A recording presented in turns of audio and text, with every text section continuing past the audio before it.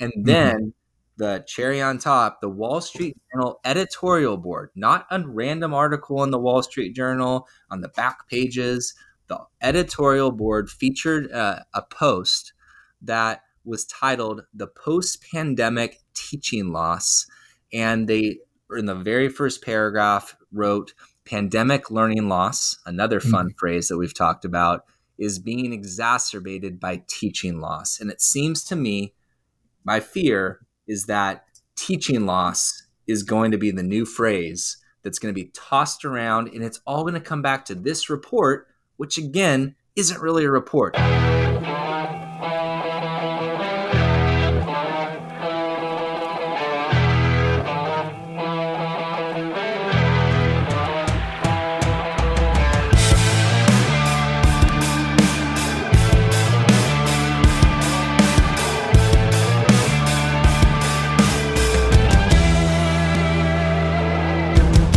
All right, everybody, welcome back to the Broken Copier, a conversation about teaching. The goal of the show is to connect with a passionate, diverse group of educators to bring helpful analysis and collaboration to folks working in the classroom. Marcus, it's been a little bit. How you doing, my friend? At least for me, summer has been very good, especially July. I feel like I've kind of found my footing of what summer should be. We don't go back till September, so Yeah. still breathing deeply and really not feeling the urgency of the upcoming school year yet. With the slight interruption of good that was this recent report on the state of teaching that the Wall Street Journal has apparently used to coin the term teaching loss, making the case apparently, Jim, that it's you and I's fault. I'm sorry, Wall Street Journal. I apologize. Yeah, it's teachers. Surprise, surprise! It is teachers to blame for where we are now in the state of education. So I am very grateful to be able to get some things off my chest today in today's episode. But before all that, we have time to rant and vent and excoriate. Yeah. How are you doing? I'm doing all right, man. I would say, I survived the AP score release date. I was somewhat frustrated with like this technical difficulty that didn't allow me to get the instructional reports. So, there was that. I don't know. It was tough. It wasn't like my AP Lang scores weren't like that much lower than I thought they would be, but they definitely were lower. AP Seminar went well. I was really happy with them. I don't know. That's kind of an anxiety-ridden time for me, but like on the whole, I feel like I've been, doing well with traveling a lot. That July, feels like July evaporated for me really quickly. But we had this really nice vacation out in Western Mass and played golf with my dad and grandfather and uncle. We got around in, and I don't know. It's been so far, I would say I'm in good spirits this summer. And my sister's coming to visit today, actually, so that'll be really fun. Exciting times. Family is good time. We're both English teachers. Have you been reading anything? Yeah, I just finished. I know I'm a little late to the party here, but I just finished Sing Unburied Sing by Jesmyn Ward. I imagine you've probably read that. Amazing. And then an old friend of mine, his mom. So this friend of mine, Darren, that I went to elementary school with, I was really close with. He was, he and I were close for a long time. His mom, randomly, she was a engineering professor at the Air Force Academy, and it was really cool to keep in touch with her. And I stopped over on this big road trip to my mom's to Montana. Anyway, long story short, this old family friend of mine mailed me this book called The Book of Lost Friends. She said that she read this novel and it reminded her a lot of me and my old friend. Anyway, I'm excited to get into that. And then of course I've been reading all these wonderful think pieces that come out from, Ed Week and all that. How about you? Are you reading any fiction right now?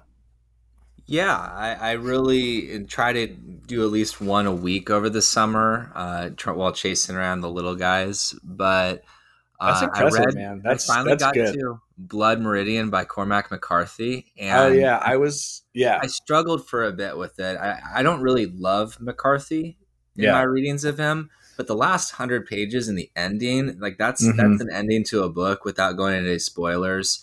That really messes with you in a profound way. So I think that Yeah. would be my pitch for that book. Of course, he passed very recently.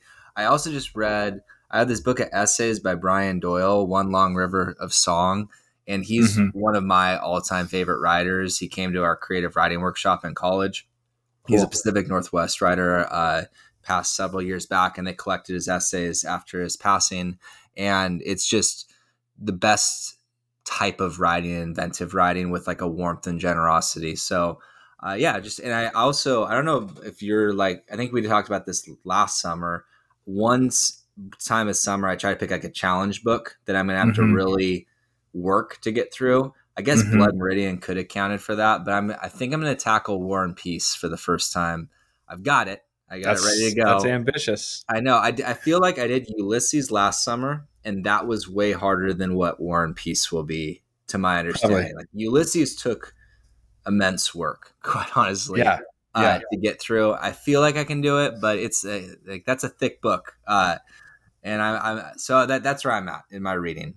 I feel like books like Ulysses were not meant for people with children and full-time jobs. They were meant for people who, could spend 7 hours a day reading in the park, which is, something to think about. One day.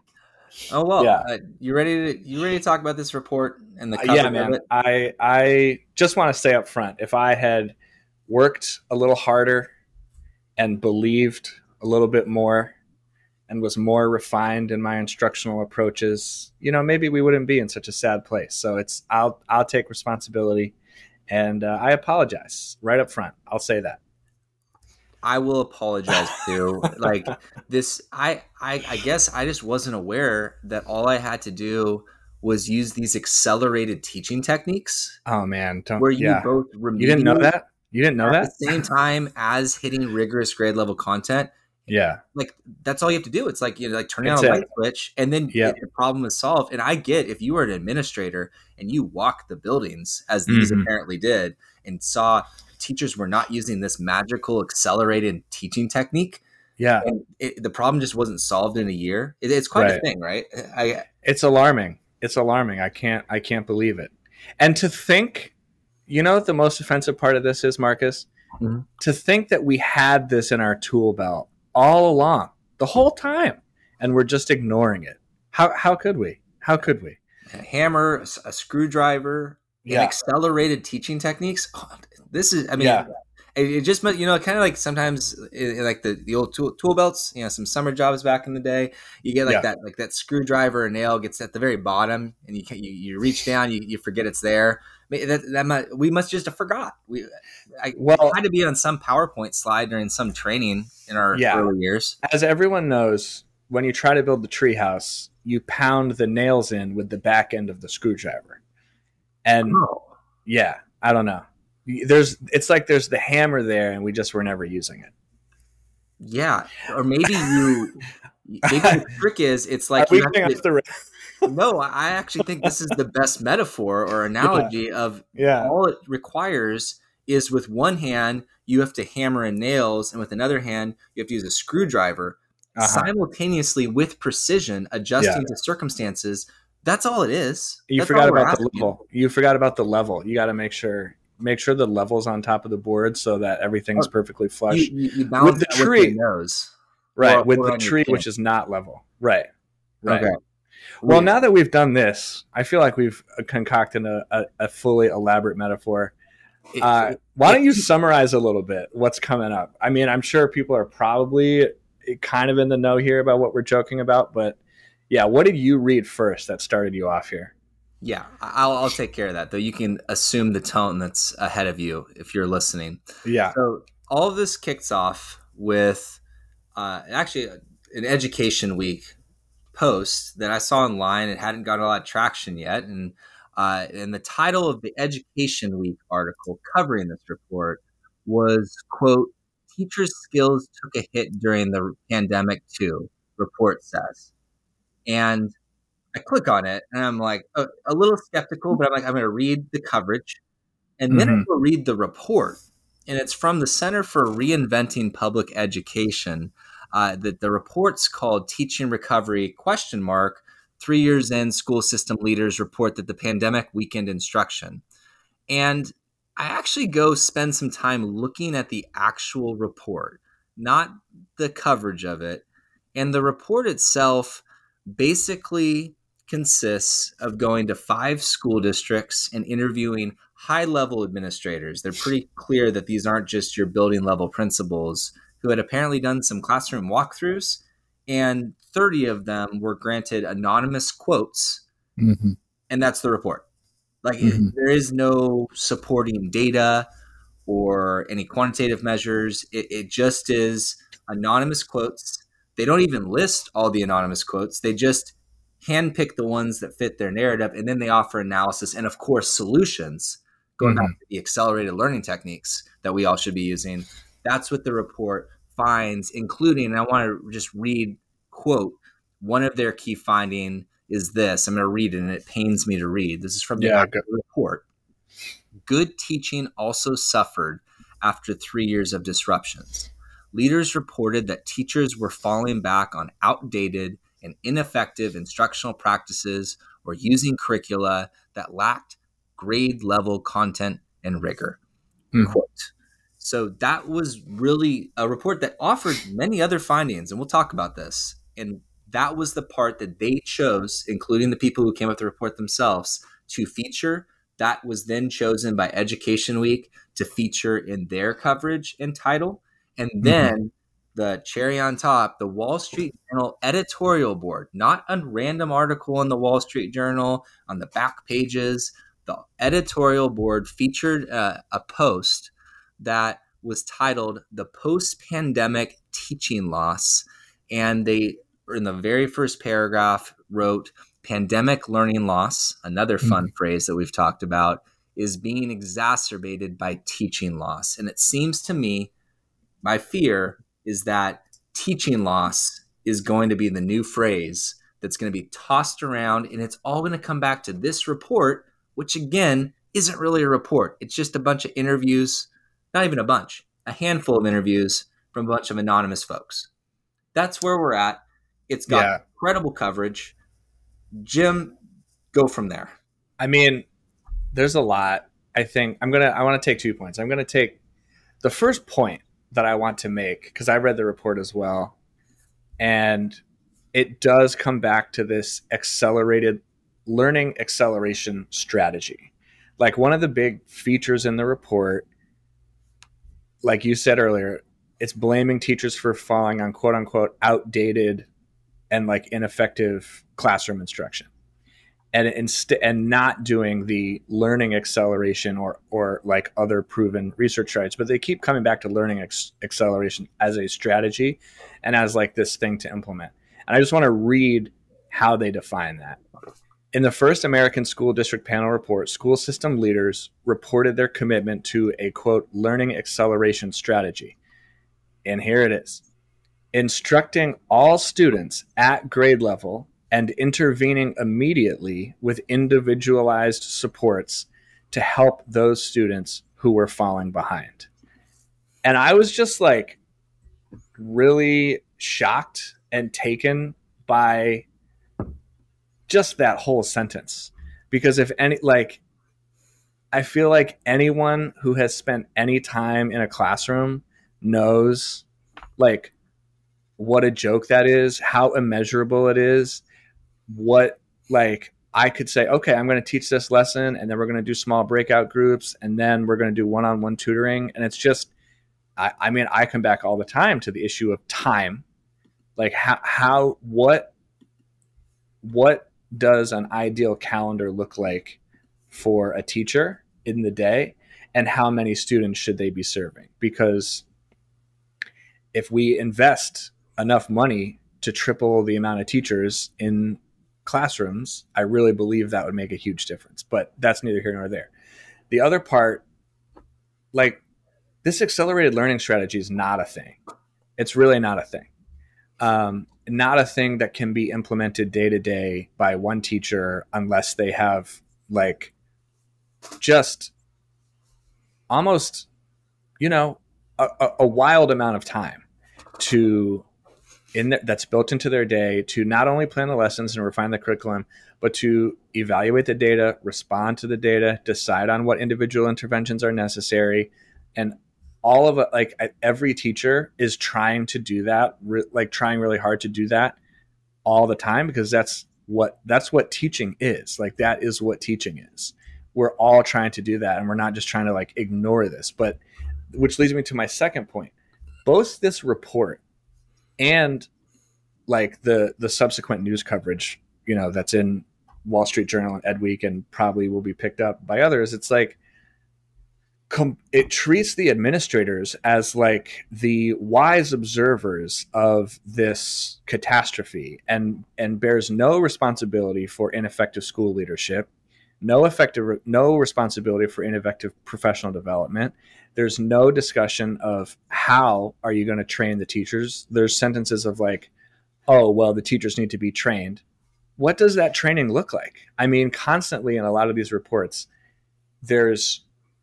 you want to talk about low expectations? Why don't you talk about the low expectations that like administrators and people who critique teachers have for training teachers? I mean, it's terrible.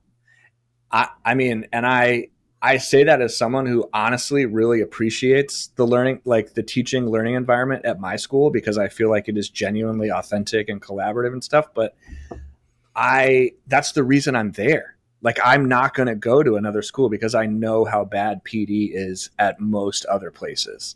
I don't know. It's just that, to me, that's the part that was like pretty unspoken throughout all these arguments and was really salient. Was like, is this a joke? Like, I don't know. It lays all the blame at teachers' feet and take no responsibility for any of the root causes for why this stuff might not be happening to whatever expectations are available.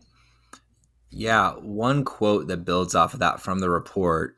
I hate even using the word report. I feel like it makes a mockery of what a report is. If this was a news article where they went and named, hey, we went and interviewed these districts, here's what they said from the administrator's standpoint, I'm more okay with it. But to put this under the guise of a report and pretend that it's more than it is I think it's false reporting in a way, in terms of the way it's being covered. But one quote, to go back to what you were saying, is one of these leaders called what is going on an erosion of professional expectations. So as teachers, our professional expectations have been eroding.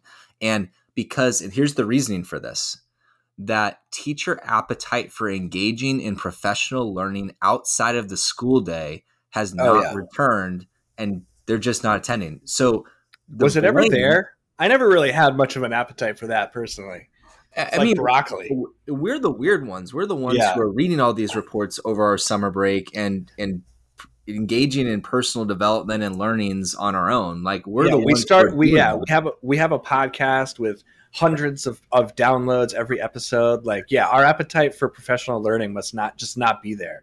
Yeah, but like, to say, like, they're blaming teachers for not working outside of their contracted hours to get the development. And I'll make a little devil's advocate point on the report before we get into the coverage of it, is that you actually read through the report, and it basically spends, in my reading, a good amount of its time saying, here's all the ways we failed to support teachers. We're not giving them this time. We're struggling with hiring, which is a real thing. And we've talked about that, like where the teacher shortage is a real thing.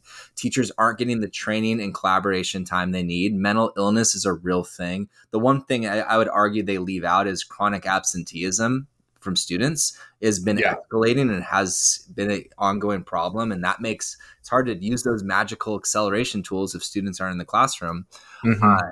But in general, you could have given this report and said, actually, this is a report on the ways that districts are struggling to support teachers and the miraculous work, quite honestly, that teachers are doing despite all of that. You could take the same information and label it and present it in a different way. And that is, in one way, the devil's advocate case for it, but also the criticism of it. The other thing I'd offer, though, is that if I take a step back from all of this, one thing that I think is fair to acknowledge is that if you get a group of any educators in a room, whether teachers, administrators, support staff, family, students, and ask them, what does good teaching look like?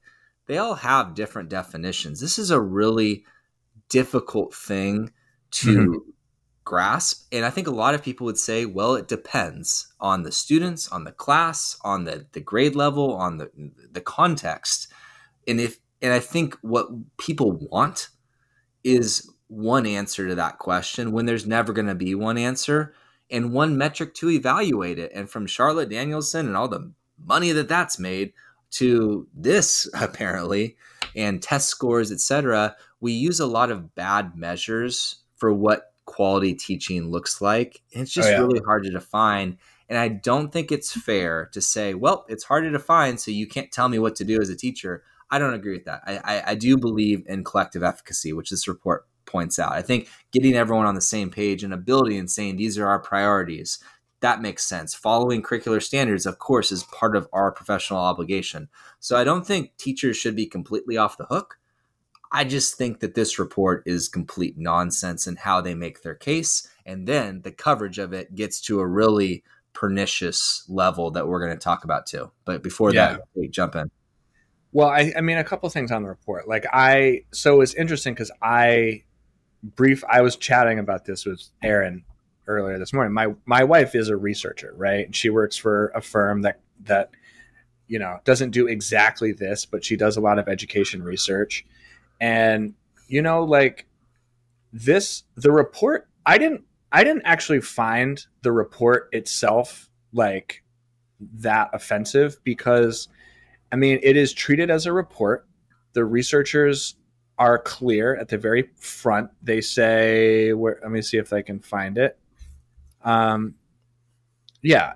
While the resulting findings are not generalizable to all U.S. school systems, they do provide a detailed on-the-ground illustrations of how school system leaders have approached and implemented pandemic recovery plans. So I think it's important, sure, this report can provide insight, and I'm sure that bad instruction is happening. I'm sure that some people are checking out. I'm sure that the administrators and the leaders are being honest and truthful, and it can be helpful. These reports can be helpful to provide an illustrative accounting of what's happening in some schools. But the problem becomes, okay, are we generalizing this? Because it's very blaming of teachers, and it also ignores it. It doesn't seem to me, my criticism of the report were it just doesn't seem to me that the right questions are being asked. Why, if you're saying that these instructional strategies aren't being implemented, is there any reason why? Is there any reason at all for why? Because if not, the assumption is, the way that I read it, you're left with, these incompetent teachers are just ignoring and not doing what they're told. Well, maybe you should ask them, why are they making these decisions? If, I personally am a big fan of sentence diagramming. I don't do it a lot because it's not really seen as a common practice, and I've been told that it's outdated, and I've read mixed reviews on the evidence, but it just seems like a really elegant, clear way. And when I've done it with students in small groups, it clicks with them. I don't know. I just think part of the point that I'm trying to make here is we should approach these criticisms and ask questions about these observations that you're making, rather than essentially implying, which I think the report does, that lazy teachers just aren't doing what they're supposed to be doing. To me, that came across multiple times. Yeah, I'd also just offer though, I'm okay with a report based on interviews if it's presented fairly, but you need to be transparent with the data. What I'm not okay with is, we're going to do these interviews and we are going to cherry pick quotes in the report from those interviews and not provide the rest of them. Like there should be a link to here are the actual transcripts of the interviews. Here are the questions that were asked. In the same way as if I collected quantitative data, I would present all the data and then here are my conclusion and my findings. I don't think this is a fair way because let's be honest, you and I could go get 30 interviews and cherry pick quotes to make whatever case we wanted about anything in education. And I don't think it's honest. I think it's fine to say this is what we did, but to call it a report for me gives it a credibility it doesn't deserve. I don't think this has credibility to be taken the way it has been taken. I also think it exposes a deficit mindset from these system leaders around teachers. They obviously don't think highly of their teachers. The way it's written, the way it's covered, the idea of walking into classrooms and assuming the worst and what was going on without providing any more context or inquiring for more context exposes how a lot of people think about teachers right now, which is a real thing, that they look at teachers through a deficit lens. And that has real harm that leads to teaching loss in terms of actual numbers of teachers and people wanting to go into the profession, which we have talked about. But this for me is such a barometer for the current culture around education, where people who are not in education, and to be honest, sometimes people in education have a really negative view of the capacity of teachers overall. And they're walking in with that general assumption until you prove them otherwise. And that is pernicious and has real consequences and it's going to make our work harder, not easier going forward. So that's my overall report stuff.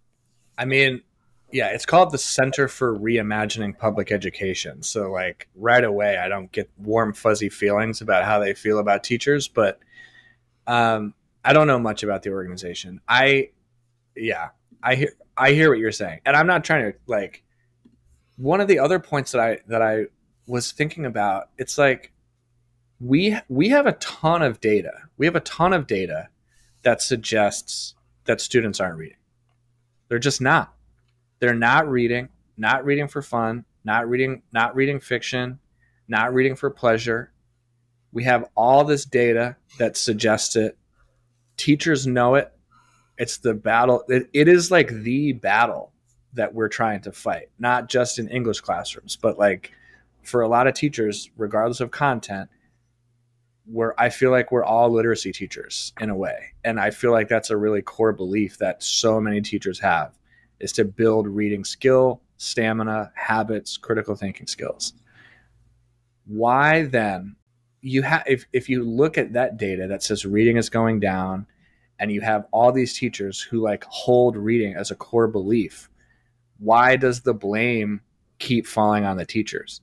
Because we also have so much data about the negative mental and psychological aspects of social media. We know what cell phones do to teenagers' brains when, like it's a much more widely encompassed problem. And it's just I don't know. It's just frustrating to be like, oh yeah, the teachers are ineffective. Like, no, the teachers are teaching completely different students than they were even 4 or 5 years ago, let alone, like so much has happened for to students and the way that students think and the way that they make meaning of things since the pandemic that like, I feel like I'm still learning how to adjust for that and to make adjustments in the curriculum for that. And, like one of the bets that I made this year for AP Lang, for example, was like doing a lot of reps with different texts and cycling through texts more quickly. And now I think that was the wrong call. And one of the big adjustments that I'm going to make going into next year is to do fewer texts more deeply. The reason that I didn't do that was because I'm like, okay, I'm working with students who get bored really easily.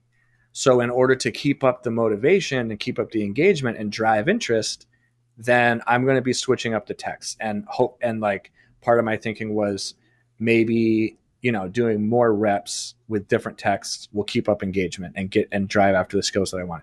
It didn't pan out in terms of my AP skills or my AP test scores, but like, that's also not the only way that I measure success. You know what I mean? Like, I don't know. It's just, there doesn't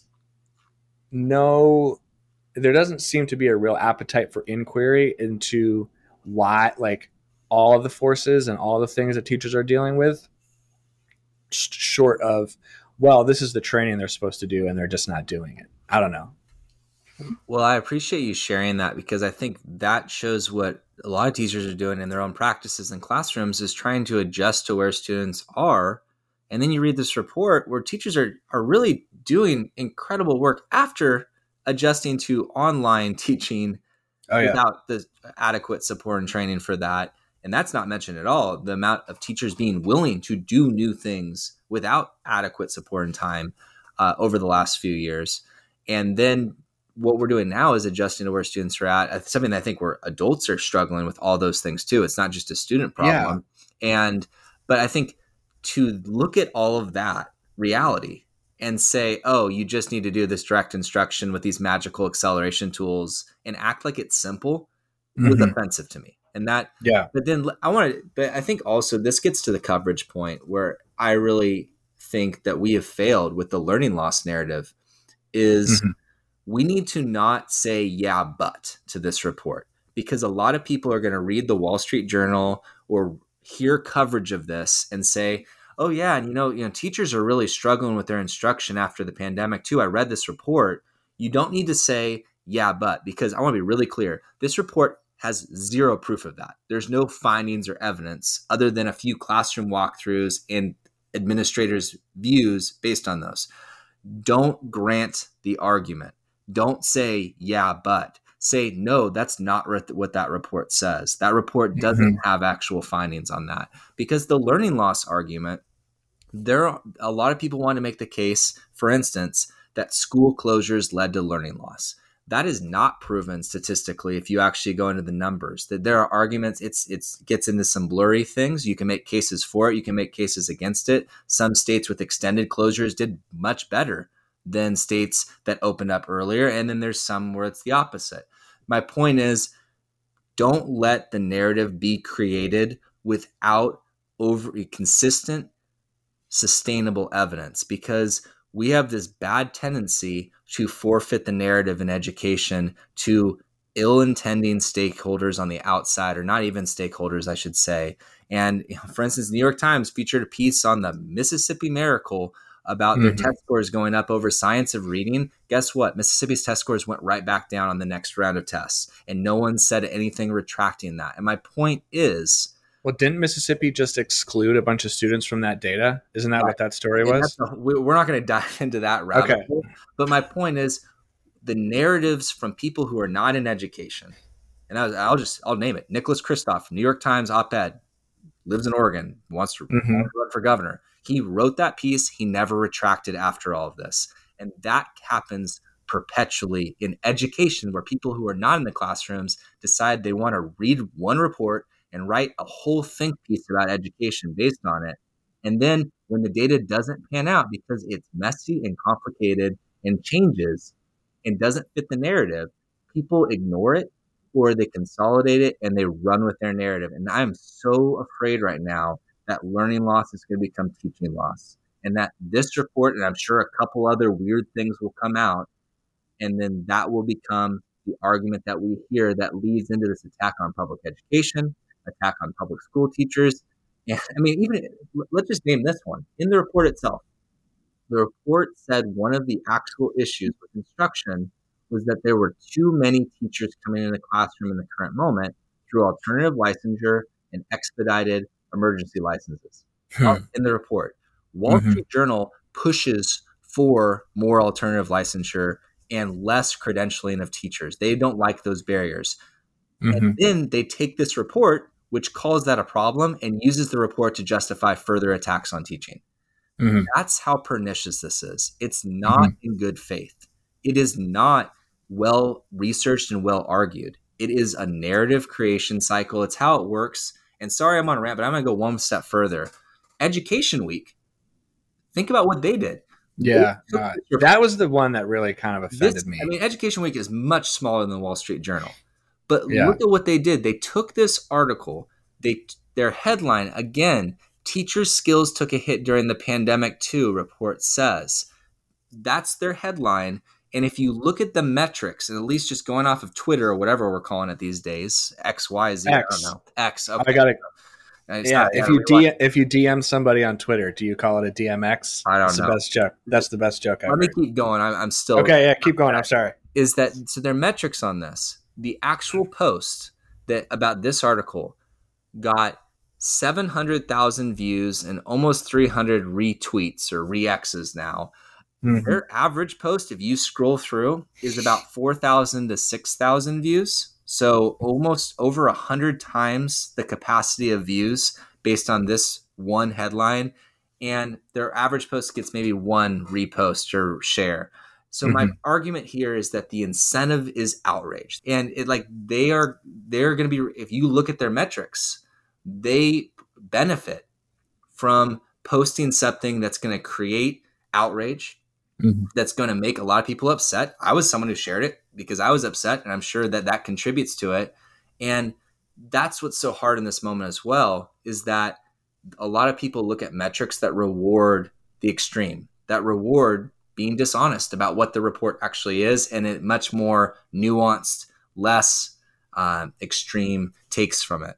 So I'm just infuriated because this is the environment we're in now. And a lot of people are going to run with this narrative, and there's going to be incentive for people to do that running because it's going to be rewarded. And I'm really pessimistic about what that means going forward. Okay, rant over. And no, keep it. I mean, it's real. You and I have seen so many of these stories and know how it works. I would say a couple of things. One, I genuinely don't know.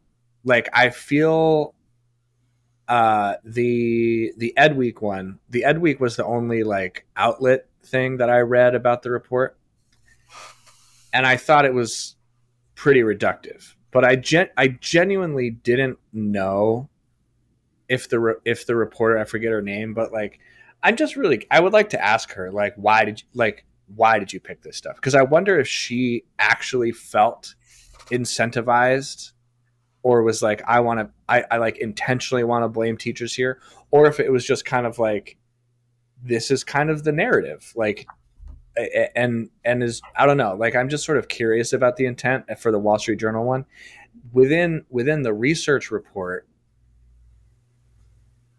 like, one of the things that, I mean, Erin's a researcher. That is what she does. And the class I'm teaching is AP research.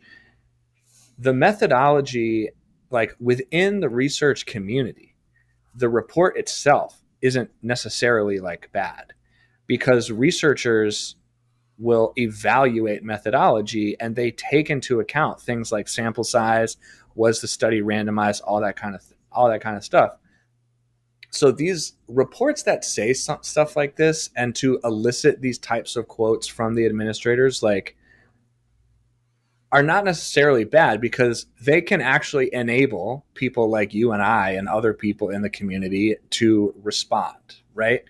But I think none of that really matters to your larger point, because if people are going for social media outrage clicks and trying to like do their politics with this kind of stuff, which I think education and classroom instruction, if you look at Florida, like, I think it's going to become a big political issue, that like just the overall quality, like, I just feels like this big construction of this national image of teachers who are like incompetent communist social like radicals. I feel like that's where this type of thing is going to fit, and that's where it seems really dangerous to me, which sounded similar to what you were saying.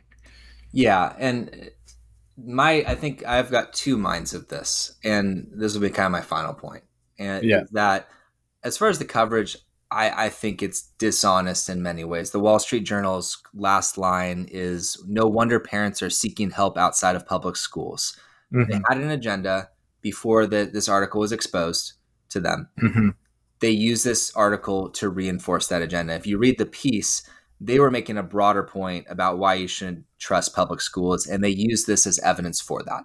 Oh yeah, I'm sure. That is plain spoken in that case. The Education Week one could have been many things. I don't necessarily want to get into like the individual reporter, other than just to say, as an outlet, their metrics spiked by posting Mm-hmm. something that was generated, the headline especially, which isn't For always sure. chosen to by the actual writer, to spark outrage. And that is frustrating to me. The Mm-hmm. report itself, I'll push back on again, on what you said.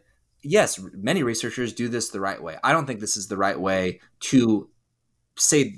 If they had a link in the report saying, here are the number of classrooms that were observed, here are the actual questions that were asked, here were the Mm-hmm. actual transcripts from those interviews, and released all of that data, that's a report to me. Because then here is our findings of from all of that, to go through and then selectively choose the quotes that fit the narrative you are trying to make.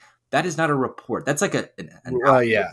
an article if it was in a coverage. But to call that a report, for me, lends a credibility that's undeserved and really bothers me. And if that becomes the standard for what reports are in education, we're screwed. Like, because then any ill intending actor can go in and make any argument they want and say, oh, I have these reports to back it up. And I think Mm-hmm. I want to refute the actual case being made.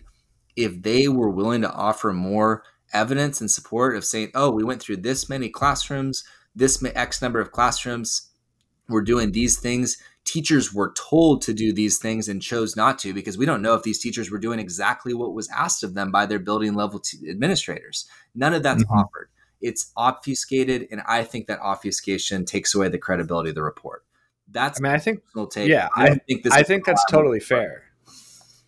I think that's totally fair. And that's the reason why, we have a peer review process, which I would imagine, I would hope that policymakers and superintendents are relying more on, meta analyses and peer reviewed data that works, because you're right. Like, yeah, I don't have that strong of feelings on the word report, but like, this is an extremely anecdotal and obfuscated summary of what happened here, and it acknowledges none of the driving force. Like, in some cases, the administrators were quoted in the report talking about hiring pressures and like, well, now it's really hard to hire teachers because now all of a sudden they have options. Well, then how come you don't ask the question, what do we do to make people want to be teachers? Mm-hmm. Like, it's very obvious why teachers are leaving. It wasn't financially feasible for a lot of people anyways. It's a ton of work for not that much money. So, I mean, come on, what are we doing here? Like, and then another quick thing that I'll add before we start to wrap up was all, including the tutoring, but like, they're talking about how these districts like spent their recovery money, and so much of that recovery money was spent on extraneous things like after school tutoring. And then there's a quote in here that I laughed at while I was reading the quote, because let me see if I can find it. Oh yeah, here it is. $500,000 for tutoring, basically. Are you kidding me? That's a lot of money and nothing to show for it in terms of impact on student learning.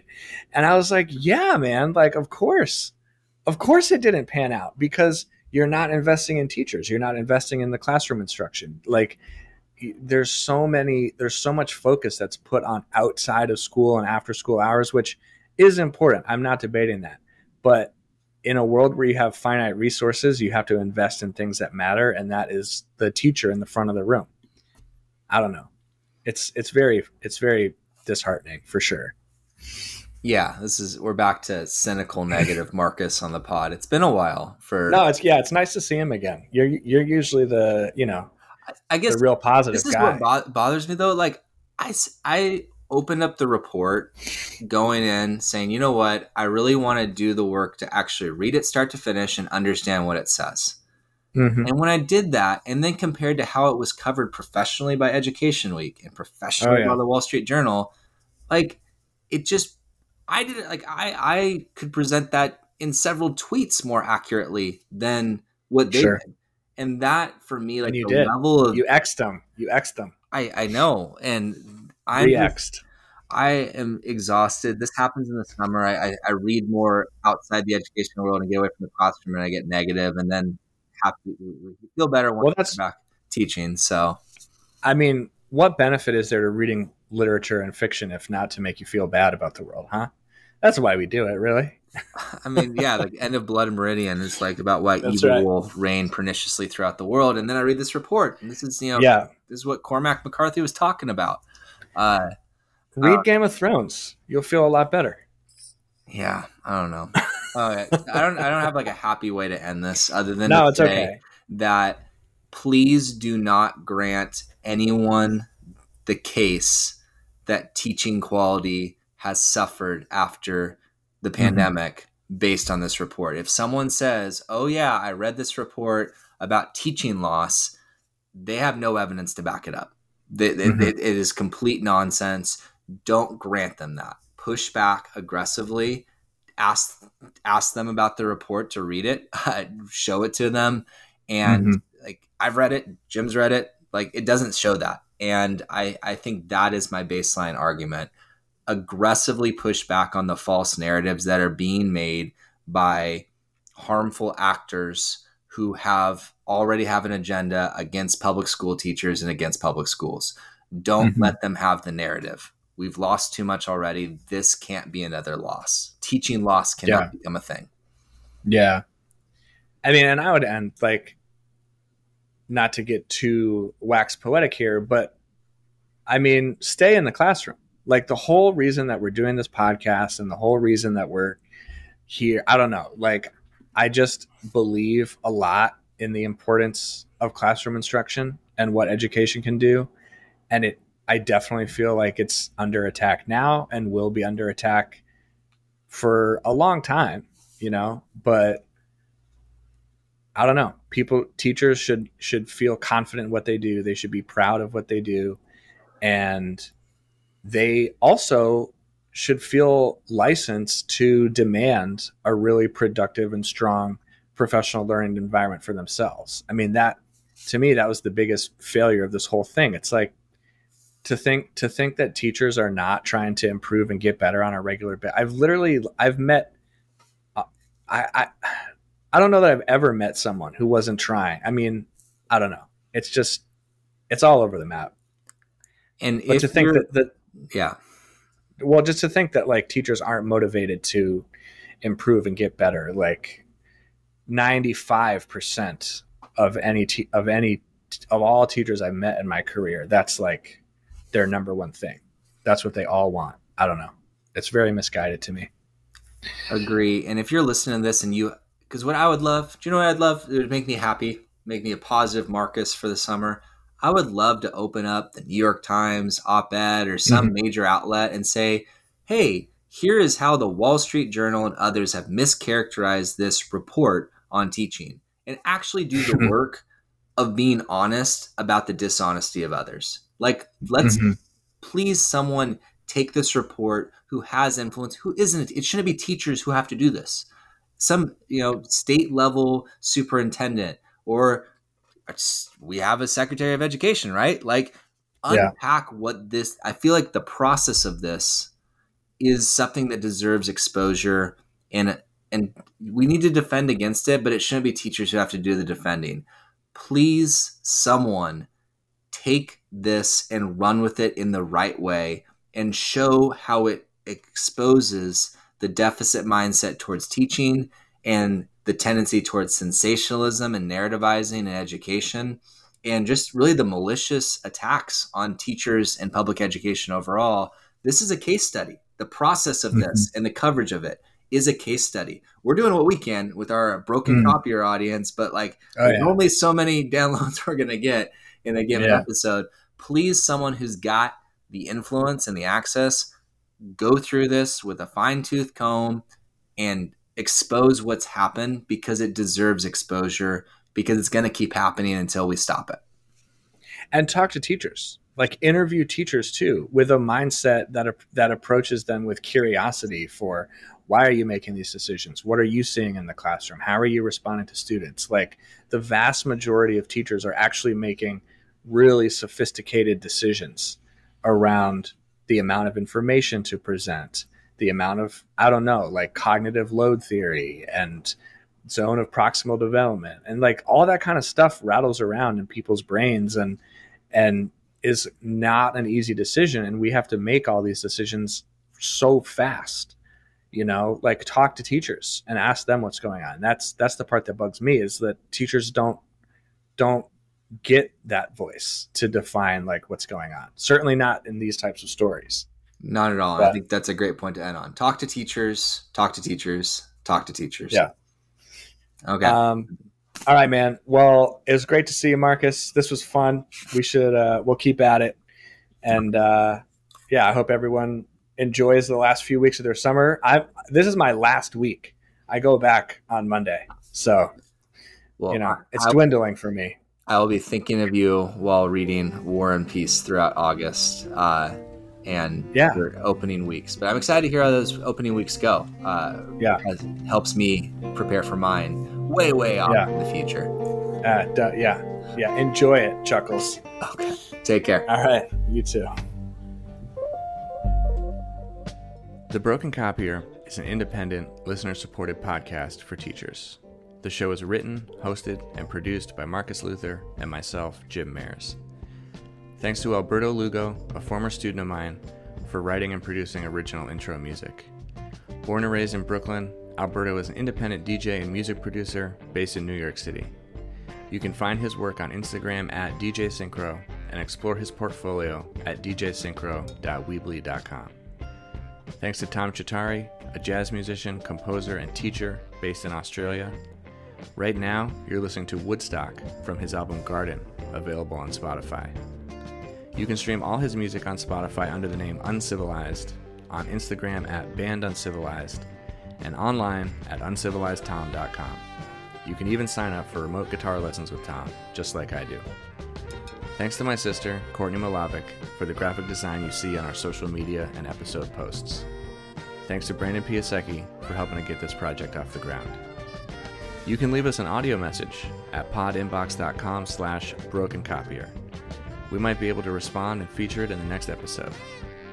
The goal of the show is to connect with a passionate, diverse group of educators, bring helpful analysis and collaboration, and celebrate everyone doing the hard work in the classroom.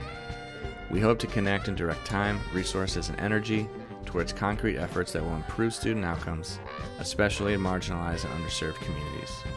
We are not the only ones doing this. We want to honor and say thank you to the many educators out there, past, present, and future, who already understand their classroom practice through a lens of equity and change. We'd love to connect with you, hear about what you're doing, and give you a space to share your work. If you want to support the show, you can help us grow and connect for free. Reach out on social media at The Broken Copier, text an episode link to your friends in education, or even share an episode to your own social media feeds. You can email thoughts, feedback, and ideas to thebrokencopier@substack.com. You can also read other essays and thoughts on teaching at thebrokencopier.substack.com, where we publish all of our episodes, available wherever you get your podcasts. Thanks for listening.